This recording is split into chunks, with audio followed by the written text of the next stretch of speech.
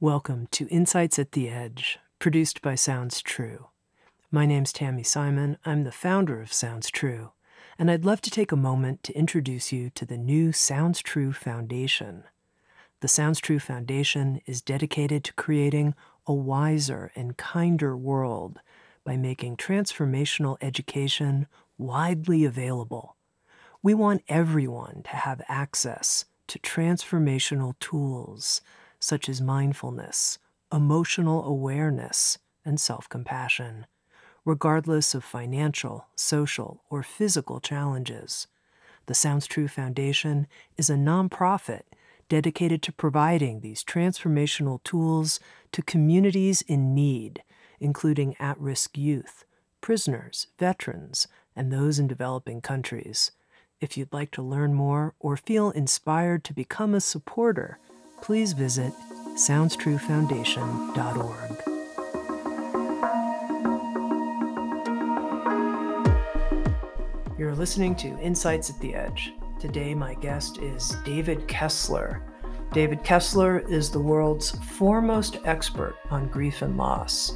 His experience with thousands of people on the edge of life and death has taught him secrets to living a happy and fulfilled life, even after life's tragedies. David is the founder of grief.com, which has over 5 million visits yearly from people in 167 countries. He's the author of 6 books, including the new best-selling book, Finding Meaning, The Sixth Stage of Grief. He's also co-authored 2 books with Elisabeth Kübler-Ross, including a book on grief and grieving, which updated her 5 stages for grief.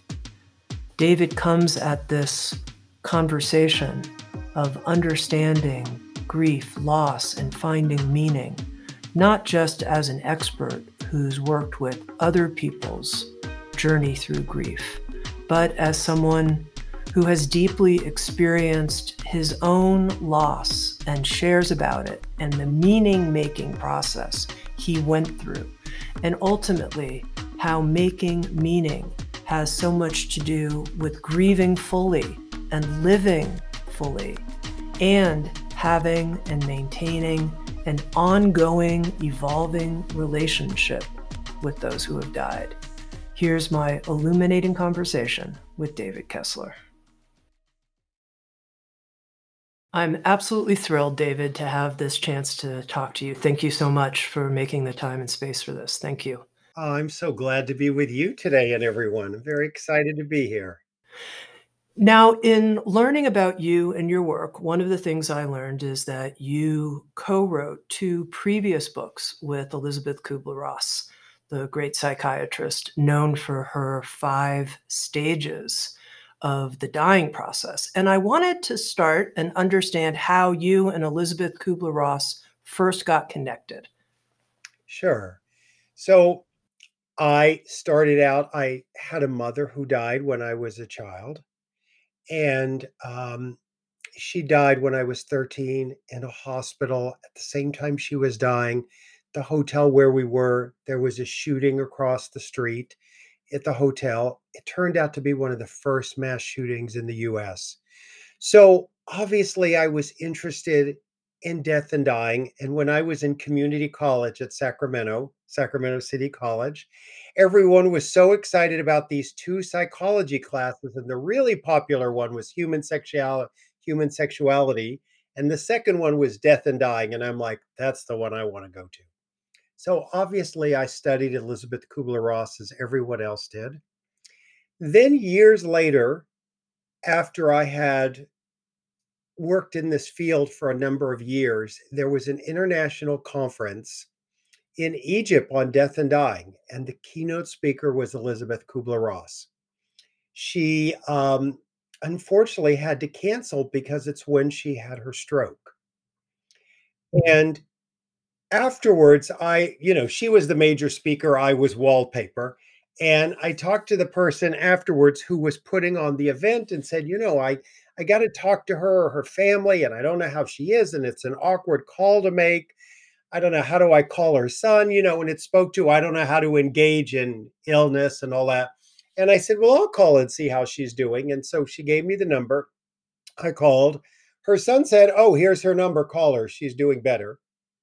I called her and she was lovely on the phone. She asked me how Egypt was. We talked. And then, interestingly enough, at the end of that call, I said in my way, well, I hope someday, somehow we get to meet each other. And she said, how about Tuesday? And that was my first glimpse of this is a woman who doesn't, maybe we'll get connected. She makes things happen. And so I went to her house on a Tuesday, and she's just a fascinating woman. She was the kind of person that her honesty, you either admired it or it pissed you off. Hmm. I remember she said to me when I walked in, she goes, "Let me smell you." I went, "What?" And I thought, "Oh my gosh, do I have cologne on? What's wrong?" And she said, "I just want to smell if you're a phony baloney or you're real." I love it. I love it. That was like, "Okay, I'm going on a ride here. Hmm. I'm going on a ride." And we became good friends. And going back to your first comment about her stages of dying, she helped me with my first book. She couldn't keep her hands off of it. And she made sure I was, dotting my I's and doing it right and covering everything. And we had this discussion for a long time about learning about life from death. And that became our book, Life Lessons. And then we would also have this ongoing conversation about how people were adapting her stages of dying for stages of grief. And they actually weren't adapting them well. And so I always said, you should write something, you should change it, you should put your voice out there at some point. And finally, one day, like I think 10 years, 8 or 9 years later, she called me and she said, okay, let's write about it. And so we formally adapted her stages of dying for stages of grief. And that became our book on grief and grieving. And literally on page one, we say they're not linear. You don't have to go through them. There is no one model of grief. Grief is an organic process. There's no map for grief. And it turned out to be her last book. And literally, we finished it a week before she died. Wow. Now, David, I have to tell you, I'm sort of jumping out of my skin, believe it or not, because there's so much I want to cover with you. But I want to clarify right here at the beginning something, because I've heard from people a criticism of Elisabeth Kübler-Ross's work. When you say your name, often this criticism comes up immediately, and people say, oh, those were based on interviews with terminally ill people. Don't apply it to the grieving process. That's an error. So can you address that right here out of the gate? Sure, absolutely. First of all, she's very clear. These were observations of dying, of people who were dying. And what I think was so profound about her work is Elizabeth didn't invent something. It's like she went outside and said, I noticed the sun rises in the east and sets in the west. I noticed this is what dying people go through. And she says in her first book on death and dying, this is also what people in grief often experience. And she's so clear. And if you read the original book, there's actually more than 5 stages. And she got the idea of the stages and how we go through them archetypally from Anna Freud. Huh. And so it's really interesting to just notice, whether you like the model or don't like the model, there, you know, we go through I can't believe this is happening. We get angry. We go, what if? We get sad. I mean, they do naturally reoccur. But a couple of things. Elizabeth herself was it was hard for her to have her work, all of her books, I think, how many books in the 20s, maybe 30s of books, lectures, they kept getting reduced to 5 words. Mm-hmm. And, she said to folks, there's more to death and dying than these 5 words. So when people say, oh, she denied her own work, it's like, I would sit with her, and here's what would happen. A clinician would come in, and the clinician would say, I want to tell you about this case. And they would tell her about the case, and we'd sit through 20 minutes of background. And then the clinician would say to Elizabeth, "What stage are they in?" And Elizabeth would go, "Forget the stages, just meet them where they are." Now, as you mentioned, there's been criticisms. We tried to address that in, like I said, page one of the book. And we say all of those criticisms on page one. And Elizabeth found it ridiculous that people thought there's one model for grief. She found that concept ridiculous that people thought she was putting out the one and only model. And the truth is, as you know, the media picked up the five stages early on in Life magazine and other places. And, it's easy to talk about the five easy steps, the five this, Sure. but I think we know grief can't be reduced to five easy anything. So I think that's important. I'm glad you went back and noted that. And, look, Yale and other places have done, a lot of studies. They don't think it's denial, they think it's disbelief. And, I look at that and I go, tomatoes, tomatoes, Sure. disbelief, denial. And, Sure. things like that, denial, she certainly never meant. And if anyone reads the books, they see this. She never meant there's an actual denial of death. She meant that I can't believe this. Yeah. I can't believe Yeah. this is happening. Yeah. Now, I wanted to start with this conversation in a foundational kind of way because what I really want to go deeply into is your book on finding meaning, the subtitle of which is The Sixth Stage of Grief. Tell me how you came to see that meaning was something that we need to address directly, head on, beyond the five stages that the media had been holding up as important to the grieving process. Sure. So to connect the dots on that, acceptance over the years had a finality to it that Elizabeth and I never intended. There's no end to grieving. When people say to me, "How long will my wife grieve, my spouse, my partner, my parent, my, sibling, whoever it may be?" When they say, "How long will they grieve?" I always say, "How long will the person be dead?" Because if they're going to be dead for a long time, you're going to grieve for a long time. Hopefully, not always with pain, but more with love. So, this idea of acceptance is sort of the end of grief was, nothing we ever believed. So, I was so curious about meaning and obviously had studied Viktor Frankl's work. And I love that idea of how do you find the light in the darkness? And it's fascinating to me when many times bereaved parents would hear about meaning, they would say, "Yeah, but Viktor Frankl lived and my child died." And so I was curious about how do we put meaning and grief together?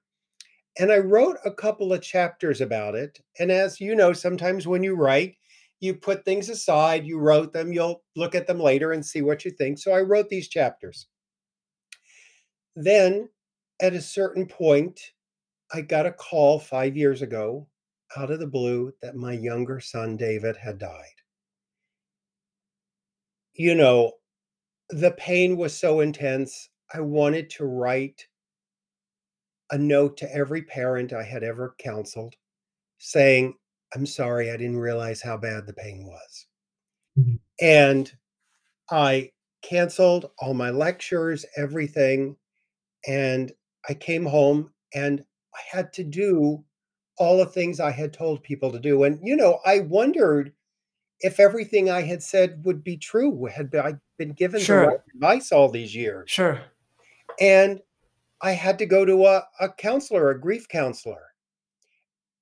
My grief needed dedicated time. I said, my pain was big enough that no one person in my life could handle it. I needed to spread it around and I needed a grief counselor. And I also went to grief groups and literally I had to walk in, took my contacts out, put glasses on, put my cap on, and I had to sit in a grief group with literally my books on a table 4 feet away. And as much as I wanted to be the grief expert, I had to be the father that had buried a child. And one day at this very desk I'm sitting at now, I literally was sitting at home in pain wondering what to do. And I picked up these couple of chapters on meaning, and I looked at them and I threw them down and I went, yeah, like that's going to help with this pain. Then I went back about a week later and I started reading them. And it did not take away the pain, but it gave the pain a cushion. And I became curious. How does meaning relate to grief in a deeper way?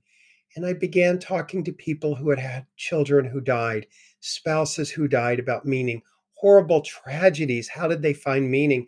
How did people find meaning after trauma and abuse and death in all these situations?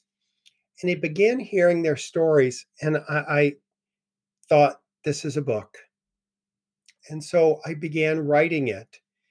And it was such a powerful experience. And it also, I just couldn't help but take a few moments and in the beginning also address some of the misconceptions about Kubler-Ross's work. Because I was curious, how am I going to notice going through these stages? Do they still work? And of course, there would be days I'm like, yep, I'm in anger. Yep, I'm in bargaining. There I am. But, as I danced with acceptance, I couldn't stop there. I needed more. And that was meaning. And someone said, well, that's the sixth stage. And I was so shocked. The Kubler-Ross family has just been wonderful to me over the years. They gave me permission to add a sixth stage to her iconic stages. So, the book just, I literally, when I finished it right here, I burst into tears. And my prayer was, I hope it helps other people as much as it helped me. Can you share with me a bit about your own journey of meaning making with the loss of your 21-year-old son? Sure. There's a few things. Writing the book for me was Sure. about making meaning. And, one thing I always want to say to people up front that I think is confusing, when you see the title, Finding Meaning, people go, I'm not there. And I go, oh, 95% of the book is about excavating the pain to find the meaning. So it's not, here's the meaning, it's how to get there through the pain. But one of the big things I had to learn in meaning making was that it's not about the death. There is no meaning in the horrible death or a cancer death or a pandemic death or however people die or a murder or a tragedy or trauma. Meaning is in us. Meaning is what we do afterwards. And so there's a number of things that were meaningful for me. One, my son, when he was in kindergarten, they gave out trophies to everyone. And he got the trophy for the most likely to become a helper. Hmm. And he toyed in his young life with whether it was medical school or nursing school, or he was becoming um, a paramedic. And he never got to be that helper. And I hope now with this book, he gets to help people throughout the world. That's part of my meaning that, and this book is about the death of a child, but also the death of a parent, the death of a spouse, the death of a sibling, the death of our parents. It really helps people in all walks of life, even with trauma. I always say, all grief does not have trauma, but all trauma has grief. So part of the work itself is my meaning. Hmm. And getting to talk to him today. Today he comes alive with you in this podcast. He gets to be with me. That's meaningful. And think people think sometimes about meaning as I'm going to start a foundation or maybe I have to write a book. But it's also small meaningful moments. And to name them, this is a meaningful moment you and I are having. Yeah. Now, I want to read, David, a quote from your book, Finding Meaning, and then we can talk about it together. It's a beautiful quote. You write, "People often think there's no way to heal from severe loss. I believe that's not true. You heal when you can remember those who have died with more love than pain. When you find a way to create meaning in your own life in a way that will honor theirs. It requires a decision and a desire to do this, but finding meaning is not extraordinary. It's ordinary. It happens all the time, all over the world. And there are two parts of this that I want to pull out and have you comment on. One is I believe that it's not true. You can heal from severe loss. You heal when you can remember those who have died with more love than pain. That was the first point I wanted to talk about. How can you help people make that shift? Right now, they're listening and they say, right now, I have more pain. The pain is bigger. So, first of all, I often talk about the stories in our mind. You know, People hear the word healing and they sometimes think healing means forgetting, and it does not mean forgetting. Healing is when the loss, the trauma, the damage no longer controls you. And this idea that there is a small voice in us that sometimes whispers, life can continue. And then there's often a louder voice, sometimes our old wounds that go, no, life is over. It's done. You're stuck and you're never getting out of this. And I always say, whether we talk about it as our ego or our old wounds, it always speaks loudest and it speaks first. And so I remember maybe a month or two after my son had died, a friend, Diane Gray, called me and she said, I know you're drowning and you will be drowning for a long time. And at some point, you will hit bottom.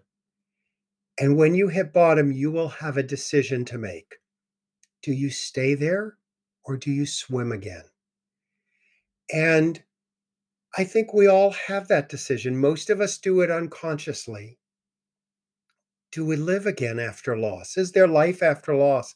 Is there life after trauma? Sometimes when I would work with people, I would ask if I could put my hand on their wrist and I would feel their pulse and I would go, your life is continuing, whether you think so or not. Do you want to just be alive or do you want to really live? And live a life that doesn't dishonor our loved one, but actually honors them. My life every day honors my son. It keeps him alive. I someone wrote to me, and you can understand this. You actually talked about this. We chatted beforehand. After I started lecturing again, I was doing in person lectures, and there was a brochure that went out. And a number of people wrote in and said, David's smiling in his picture. First of all, he's a grief expert. And second of all, I happen to know his son died. He should not be smiling in a picture. And I thought about that and I thought, first of all, number one, do we want our grief experts to look like they're at the end themselves and they, can't find their own smile? And two, I always tell people what you think about my grief is none of your business. My son loved my smile. My son would want me to smile. What you think of my smile is just like none of your business. So, we have to get rid of those old images of living again is disloyal. It's not true. hmm Now, just to clue our listeners in so you're not left out, before our conversation, I commented to David that I thought he had a beautiful smile. And he was like, oh, when I was young, I was actually teased about that. And I said, oh, I'm commenting because I'm trying to develop and let bloom a natural smile in me that's not fake at all. And so I've been looking at smiles that I love that seem really heart connected. So that's it. And yeah, and I love And your I just comment. want you to know as I look at you, Tammy, I Yeah. see a sweet smile in this moment. Oh, good. It's And it's wonderful. a very heart connected one. So Yeah, it's good. you've achieved that. But the thing I want to underscore in the quote, and you brought it out too, was this word decision. This decision to live and participate in life, and how this requires us to step into it, to say yes to this decision. It was a very, very powerful part of your book, Finding Meaning, for me, because I thought to myself, gosh, a lot of us, even if we aren't in the midst of something we would identify as a grief journey, are kind of not really deciding that we want to be alive. We're like, yeah, I guess this is happening. This life thing's kind of happening, but we're not deciding to live. And so I want to understand more about that and this decision, how you made this decision, how you help other people who find themselves in that sort of vague place of, I don't know, maybe, question mark, do I have to? You know, horrible things happen to us in our life. People have suffered severe abuse, rape, emotional abuse, sexual abuse, physical abuse, death, loss, tragedy. And we often don't sort of know how to find our way out of the darkness. And I think that decision, and sometimes it looks like I don't know how to live again, but I'm willing. And it also requires a bit of taking back our power that, I don't want this perpetrator or this person who created this trauma to have power over me. So I want to make a decision to find life beyond that. And it does start with that decision. And, once you make the decision, everything unlike it will come up in its path, and you'll have to sort of wrestle with that. And a lot of times, what happens is our old wounds come up, and we feel like there's no way to live again. And I think that's why it's so important we talk about meaning, and we have voices. And I hope I'm one of those voices that says, no matter what you've been through, I'm not diminishing it in any way. This loss is brutal. The death of my son, the trauma people go through is brutal. There's no negating or pouring pink paint on it, but there is a life beyond it that we deserve to find. And just to unpack that a little bit more, there was a time in our society where you wore black for a year when someone died. And there was a distinctive moment that you could choose to continue wearing black at a year, but you were also, people, when women were talking about taking the widow's weeds off, that there was a moment that you were told you have done your year. It doesn't mean the grief is over, but you have permission to live again. There is no moment in our society now that we say the grief will always be there, because the grief is the love, but you do have permission to live again. And I think that's a little bit of what that decision is about, giving ourselves permission to live after loss and trauma. Now, you mentioned that you found it very meaningful. It made a lot of meaning for you to write the book on the sixth stage of grief, and you were able to share your experience of David's death. You also talk about how writing, and whether it's writing or just telling stories, is a powerful part of meaning making. You write, meaning both begins and ends with the stories that we tell. And I'm wondering now, for that person who's telling a story, they've been telling the same story over and over, and it's not necessarily generating a whole lot of meaning for them, the way they're telling the story. In fact, they're just telling the story. They've heard it over and over, and it just hurts. How can they reframe their story so that it's a meaning generating story? Yeah, that's a complex, you've said a lot in that question. So first of all, we have to tell our stories. Our stories are important. We are our stories. They're they're the essence of us. We want people to know our loved one's life mattered. What happened to us mattered. This death mattered. So we need to tell our stories.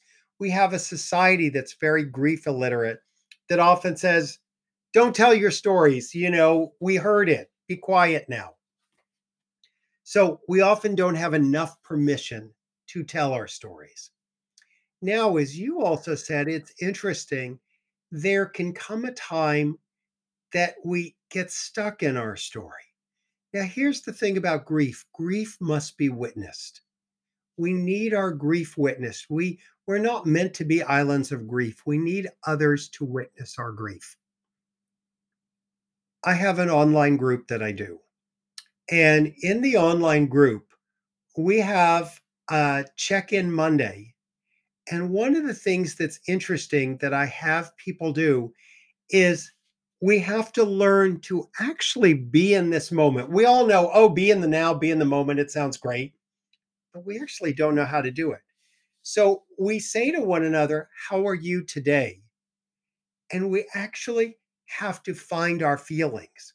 And what happens is when you say to people in grief, how are you today? They'll go, oh my gosh, I just, I keep going over again. 5 years ago, my son died. And we immediately go into the past and the story. And we don't know how to find ourselves in this moment.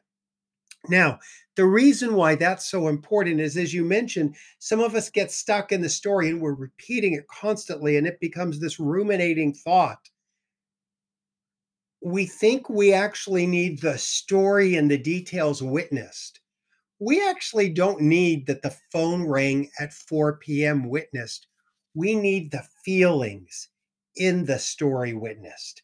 And that's why being in the now is so important for us to find those feelings in this moment and have the feelings of the story witnessed as much as the details. Mm-hmm. Mm-hmm.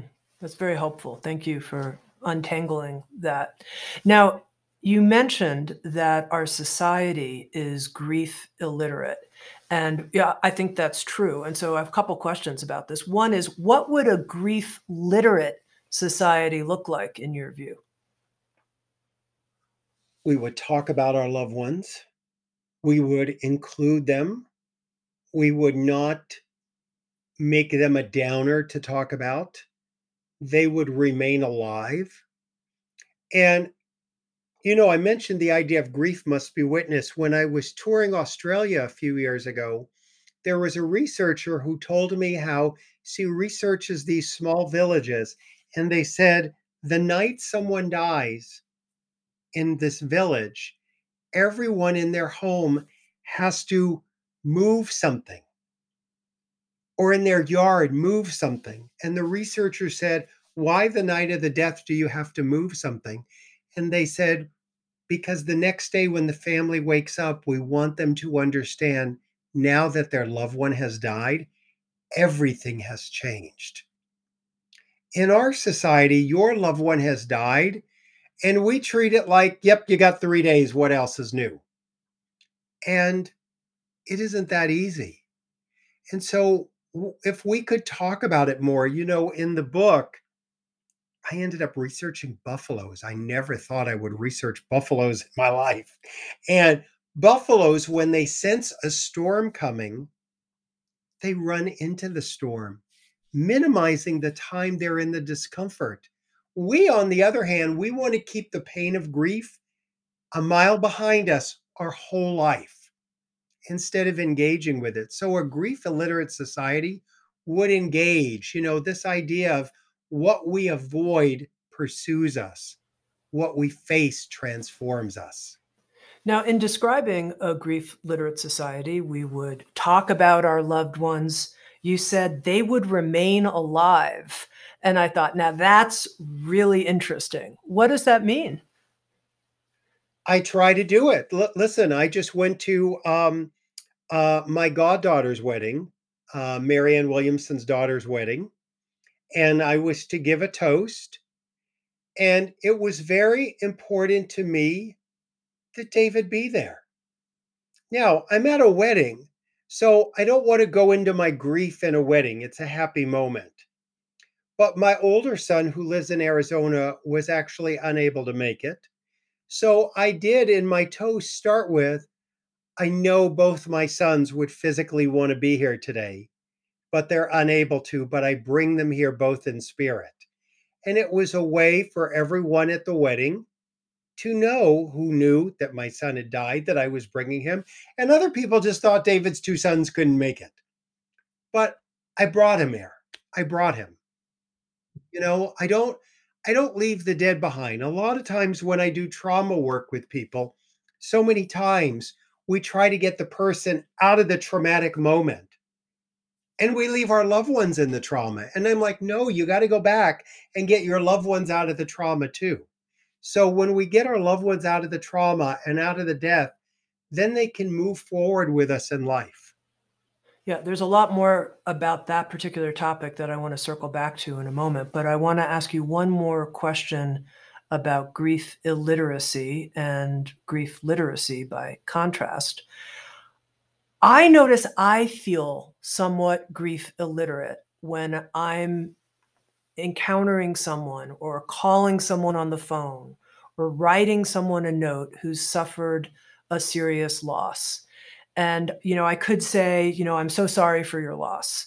And I remember though when a being close to me, it happened to be a four-legged being, died, 17-year-old deep best friend, and I got probably about 100 cards that all said, "I'm so sorry for your loss."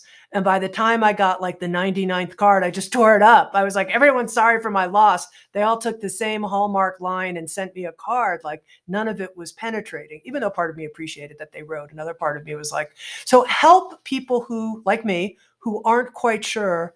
I want to say something helpful, benevolent. I want to reach this person's heart. I don't know what they're going through right now. It's beyond my capacity potentially to know. How can I be literate in the face of someone's loss? So, first, I have to start with your four legged being. Tell me your four legged being's name. Jasmine. Jasmine, because I always want to name the loss. They're not, it's easy for us to talk about I had this loss or that loss, but it's Jasmine. And I think about pet loss, I always say if the love is real, the grief is real. So, as we look at that idea of what to say, I also take it now. It's so sad to me when you look on people's Facebooks after they've had a loss or their Instagram and you see, so sorry for your loss, thoughts and prayers. And it's like, I get that same feeling you had, like thoughts and prayers, thoughts and prayers. And it's like, enough with the thoughts and prayers. Is anyone going to pick up the phone and call them? Mm-hmm. So I think it is a little bit more of taking action. And I think it's okay to say, I don't know what the right words are, but I'm here. Can I stop by? Can we have coffee? I'm going to be in your neighborhood. I'm dropping something by. I think we've gotten lost in the words are enough. And I think we need to find more actions. So a grief literate society to me would have less words and more action. It would be showing up and being with that person or walking with them.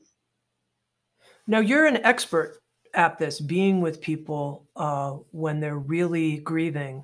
For those of us who aren't experts and, in fact, feel more like we're approaching this at the beginner level, what are the capacities or the inner posture, attitude we need to cultivate so that we can take that action and we're like, I can do it. I can go have Right. coffee and hold space for this person. So the first thing to normalize is it's okay that you don't know. My website's grief.com and the most visited page on it is the best and the worst things to say to people in grief because we don't know. And we make the mistake of thinking, oh, if I don't know the right words, I should say nothing. And that is a mistake. The second piece you want to know is that the person is not broken. So release that feeling inside of you that it's your job to fix them or make them feel better. Your job is to show up and sit with them in the pain. And that might be really hard for you. Now, I teach people in grief, look, there is your friend that always went deep with you in your conversations. And there's your other friend that was your tennis friend or your bridge playing friend. Their gift was they played great bridge with you. Their gift was they played great tennis with you. Don't expect the tennis player who you never had a meaningful talk with them in your life to be the most meaningful person all of a sudden. Sometimes we have friends that their gift is activity. Sometimes we have friends that their gift is going deep with us. Don't confuse the two. So, if you are the tennis player, to say to them, listen, I'm here. I love you. I don't know when you're ready to play tennis, but I'm ready and willing whenever you are. And, I'm stopping by to say hello. And to just allow yourself maybe even to be in the awkwardness of you don't know what to say and make that be okay. Okay, and just before we move off this topic, what are the few things that are clearly in the don't do this column? We bright side people. The other person I was privileged to work with and a good friend of mine for decades is Louise Hay, and we wrote a book together, You Can Heal Your Heart. And, Louise was the queen of positivity, but she was also clear on, we don't want to have toxic positivity. You don't want to bright side people. You don't want to, I always tell people, don't start any sentences with the word at least. At least they died quick. At least they're not sick anymore. Because you're not witnessing the pain, you're telling people to skip around it. So it's really to just be and not, it goes back to there's no fixing. This is just a horrible situation. To say it's a horrible situation, there's no words. I can't fix this. And I love you and I'm here with you. And don't try to find the good in it because the person has to find their good and their meaning in their own time, but they got to walk through the dark night first. Okay, now I want to track back to our conversation about having an evolving relationship with the person who's died, not leaving them behind in some way. This was so powerful to me, David, in your book, Finding Meaning, The Sixth Stage of Grief. This notion that our relationship with the person who's died can potentially keep evolving. And I want to understand more about that. And to begin, address the person who says, look, so and so died. They're dead. How could that relationship keep evolving? They're gone. Well, psychologically, there was even a blip when we thought there should be closure and an ending of the relationship with the person who died. And immediately we saw that was not the case, that it is important to have what's called continuing bonds and that the relationship continues. And I always say, don't give death any more power than it already has. You know, Death has the power to take our loved ones physically, but it doesn't have the power to end our relationship and it doesn't have the power to end our love. There is a saying, grief is love with no place to go. And I understand the saying. At the same time, I send my son love every day. I don't quit loving him just because he's dead. I still parent him in my heart. I still love my parents. I wonder what would be like if I could talk to my mother in this moment, or my nephew in this moment, or my son in this moment. And sometimes I'll have conversations with him. And there's people listening who maybe the end did not come well. Maybe, they had a tough time. Maybe their wounded self, both people were wounded and speaking from their wounds. And so I'll often tell people, your loved one has died, and I bet that's matured you and help you evolve. Can you imagine that your loved one, if they spoke from their wound, wherever they're at now, they're evolving and maturing probably more than we are. And so, can we give them the grace to know we're both still changing and evolving and try to have more evolved conversations as we can? Now, let me ask you a question about this. Let's say someone says, yeah, I'm having an ongoing relationship with this person who died, and I fear it's all in my head. I'm making it up. I'm making up this evolving relationship. Maybe on Monday and Wednesdays, I believe it's actually happening, but the rest of the days of the week, I think it's just a fiction inside my brain. I would say, what does it matter? What does it matter? Look, here, let me tell you, this kind of relates to what I think about the afterlife. To me, there's three options for the afterlife. This is just my belief. Option one, our loved ones have gone to the afterlife, heaven, whatever you may believe. Option one, they know what's going on with us. They know what I'm doing every day. My son, my parents are keeping up with me. That's option one. If that's true, I want them to see me grieving fully and eventually living fully. Option two is they died and they're in a place where they've got bigger fish to fry than what I'm doing. They've got interesting things in the cosmos that I can't even begin to understand. They don't have any idea what's happening on Earth. In that case, I want to grieve fully and live fully. The third option is the atheist view. When you die, there's nothingness, your consciousness ends, and your story is over. If that option is true, then at some point my story will end and my consciousness will end. So I want to make sure while I'm here, I grieve fully and live fully. So no matter which it is, it comes back to grieving fully, living fully. And if that includes a relationship for me with my loved one that's meaningful, it only has to be meaningful to me. Whether it's meaningful to someone else is kind of irrelevant. I get meaning out of continuing a relationship with my son, with my parents. I don't have any illusions. No one's sitting in a chair next to me. No one's in the kitchen cooking or picking me up at noon who's dead. I have no illusions, but I have a heart connection that lives beyond death. So those three options, I like that. It's all very logical and makes sense to me in a sort of analytical way of looking at things. But it seems pretty clear, David, that you, in your own experience, and this is yours, believe that there is continuity I do. after. And I'd be curious to know what gives you that confidence. Well, a couple of things. I did research years ago from my work in end of life care. I wrote a book about the research called Visions, Trips, and Crowded Rooms: Who and What You See Before You Die. And it was about deathbed visions that we have when we're dying, how our loved ones come to greet us. And the stories were just remarkable and consistent, despite your religion, despite where on this planet you were.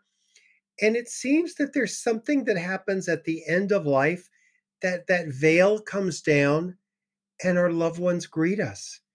And it's so powerful. And I just saw it. And, in the book, I made sure I interviewed, because I wanted it to stand up credibly. I interviewed doctors, nurses, paramedics, psychologists, priests, rabbis, ministers, that I wanted their experience of the dead coming back to greet the dying at the end of life.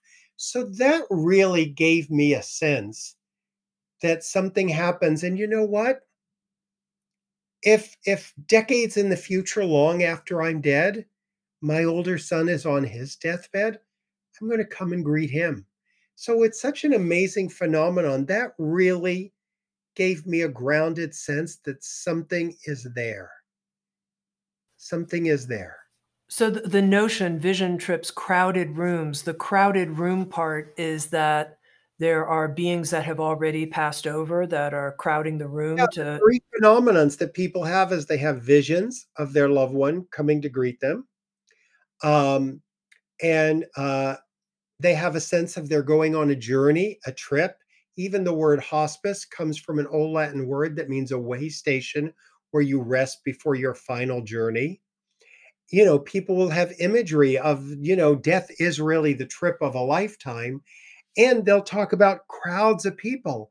They'll say, who were all the people visiting last night? And we write it off as hallucinations. And in the book, I tease out scientifically the difference between hallucinations and deathbed visions and how they're very different experiences. So those really helped me. And I'll tell you, my own father, when he was dying, was so sad and depressed and hopeless.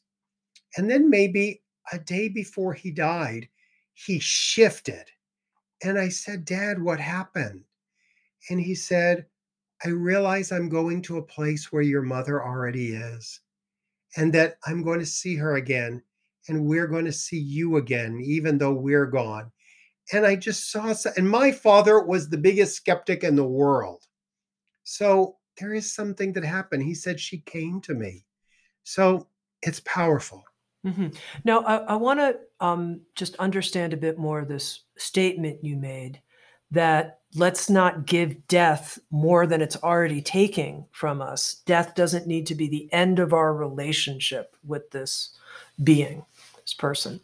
To that listener who says, wow, I actually was living as if death had ended a huge part at least of the relationship. Maybe I kept the love in my heart, but I didn't feel I was in relationship any longer with this person. What would you say? They're like, "Oh, I want to be in relation. I want to see what kind of relationship can we be in?" How would you help someone open to that and start discovering things about that? Well, I think the first thing is to realize the stories we have either as a society that we've believed in our own mind that it's over. It's over. And I don't think it's over. It continues. And to release the story in your mind that the relationship did have to end, to release that story and just be like, look, I don't know what that looks like. And I'm not someone who gets a million signs from my son. I'm not someone who I don't feel like I'm, seeing things all the time or visions or whatever, but do I have a sense in my heart that our relationship continues and my love continues? Absolutely. And I remind people, we don't have a broken mind, we have a broken heart. And if we can come from our heart and let the love continue, when people say, I miss them, I'll say, miss them then. I love them then. Continue. Mhm. How has your relationship with your mom, you mentioned that she died when you were just 13. How has that evolved over time? How would you describe your relationship with your mom now? Well, there were times I would go, when my son was alive, wow, mom, you never got to meet my kids. I wonder what kind of grandmother you would be. And then sometimes I imagine, oh, she would be like this and she would think this. And I'm not hearing her voice talk to me. I'm not saying that, although people do feel like they get a sense sometimes of a loved one saying something to them. And then when my son died, I'm like, well, mom, you physically are meeting him now. You physically are together. Mom, I hope you were there to meet him and take him in and make sure he's okay. Mhm. Have you felt any ongoing relationship with Elisabeth Kübler-Ross and your work in publishing now the sixth stage of grief? I have dreams about her. And, I don't know when we have these dreams if it's just a dream or it's them visiting. I mean, I think nighttime is a time that our beliefs go down and we're more open to connections. So she certainly lives in my dreams. Mhm. And I certainly feel her in my work. Sometimes I get voices of Elizabeth saying, "Oh, ask them about this or tell them about that." Mhm. Now, you write in Finding Meaning, something that I found very beautiful. You write, "We often believe that our grief will grow smaller in time. It doesn't. We must grow bigger." Thought that was gorgeous. I do think people are like, "I just God, my grief will grow smaller in time." So, tell me instead what it means to grow bigger. I think that uh, the grief is the love. So I don't want it to get smaller. Um, and I don't want to get rid of it. It's part of who I am. And I want to accept all the parts of me, the good, the bad, the ugly. I want to accept all the parts of me. And so my goal is to grow around the grief. And the story that I told in the book was when I was in Germany lecturing, I went to Hamburg. And I had been to all these European cities, and they're all so old and gorgeous. I live in Los Angeles, where an old building here is 1949. And then you go to a place like Germany and Europe and you see buildings from, you know, hundreds and hundreds of years ago. And I get to Hamburg and it's this brand new city. And I was a little illiterate in my history. And I said, why is Hamburg so new? And they said, oh, it's because, the Americans and the British bombed us in World War II. And they said, you need to go to St. Nikolai. So I went to St. Nikolai, which is this beautiful church in the center of Hamburg, Germany. And this whole city has been so gorgeously rebuilt. And here sits this church completely bombed. It's never been rebuilt. It stands there ruined. But there's something about it being there in the heart of this new city. And it really makes me think how our transformation is in the ruins. And, the death of my son is a little bit like that church, that there is a part of my heart that will forever be devastated and in ruins around his death. And it doesn't mean, just like that city, I can't grow a huge, full life around that wound and to transform it from my traumatic wound to my cherished wound. And I think we all have the ability to do that. Very, very beautiful statement, to transform it from our traumatic wound to our cherished wound. I've been speaking with David Kessler, beautiful human, beautiful writer. He's the author of the book Finding Meaning, the Sixth Stage of Grief. And I can feel, you mentioned your sons in the book as a helper, that this book will be a healing agent, a helping agent for people. And that is definitely happening. It's on, David. Thank you so much. Thanks for the conversation. Thank you. I really appreciate it. Thanks so much. Thank you for listening to Insights at the Edge. You can read a full transcript of today's interview at SoundsTrue.com/podcast. And if you're interested, hit the subscribe button in your podcast app. And also, if you feel inspired, head to iTunes and leave Insights at the Edge a review. I love getting your feedback, being in connection with you, and learning how we can continue to evolve and improve our program. Working together, I believe, we can create a kinder and wiser world. SoundsTrue.com, waking up the world.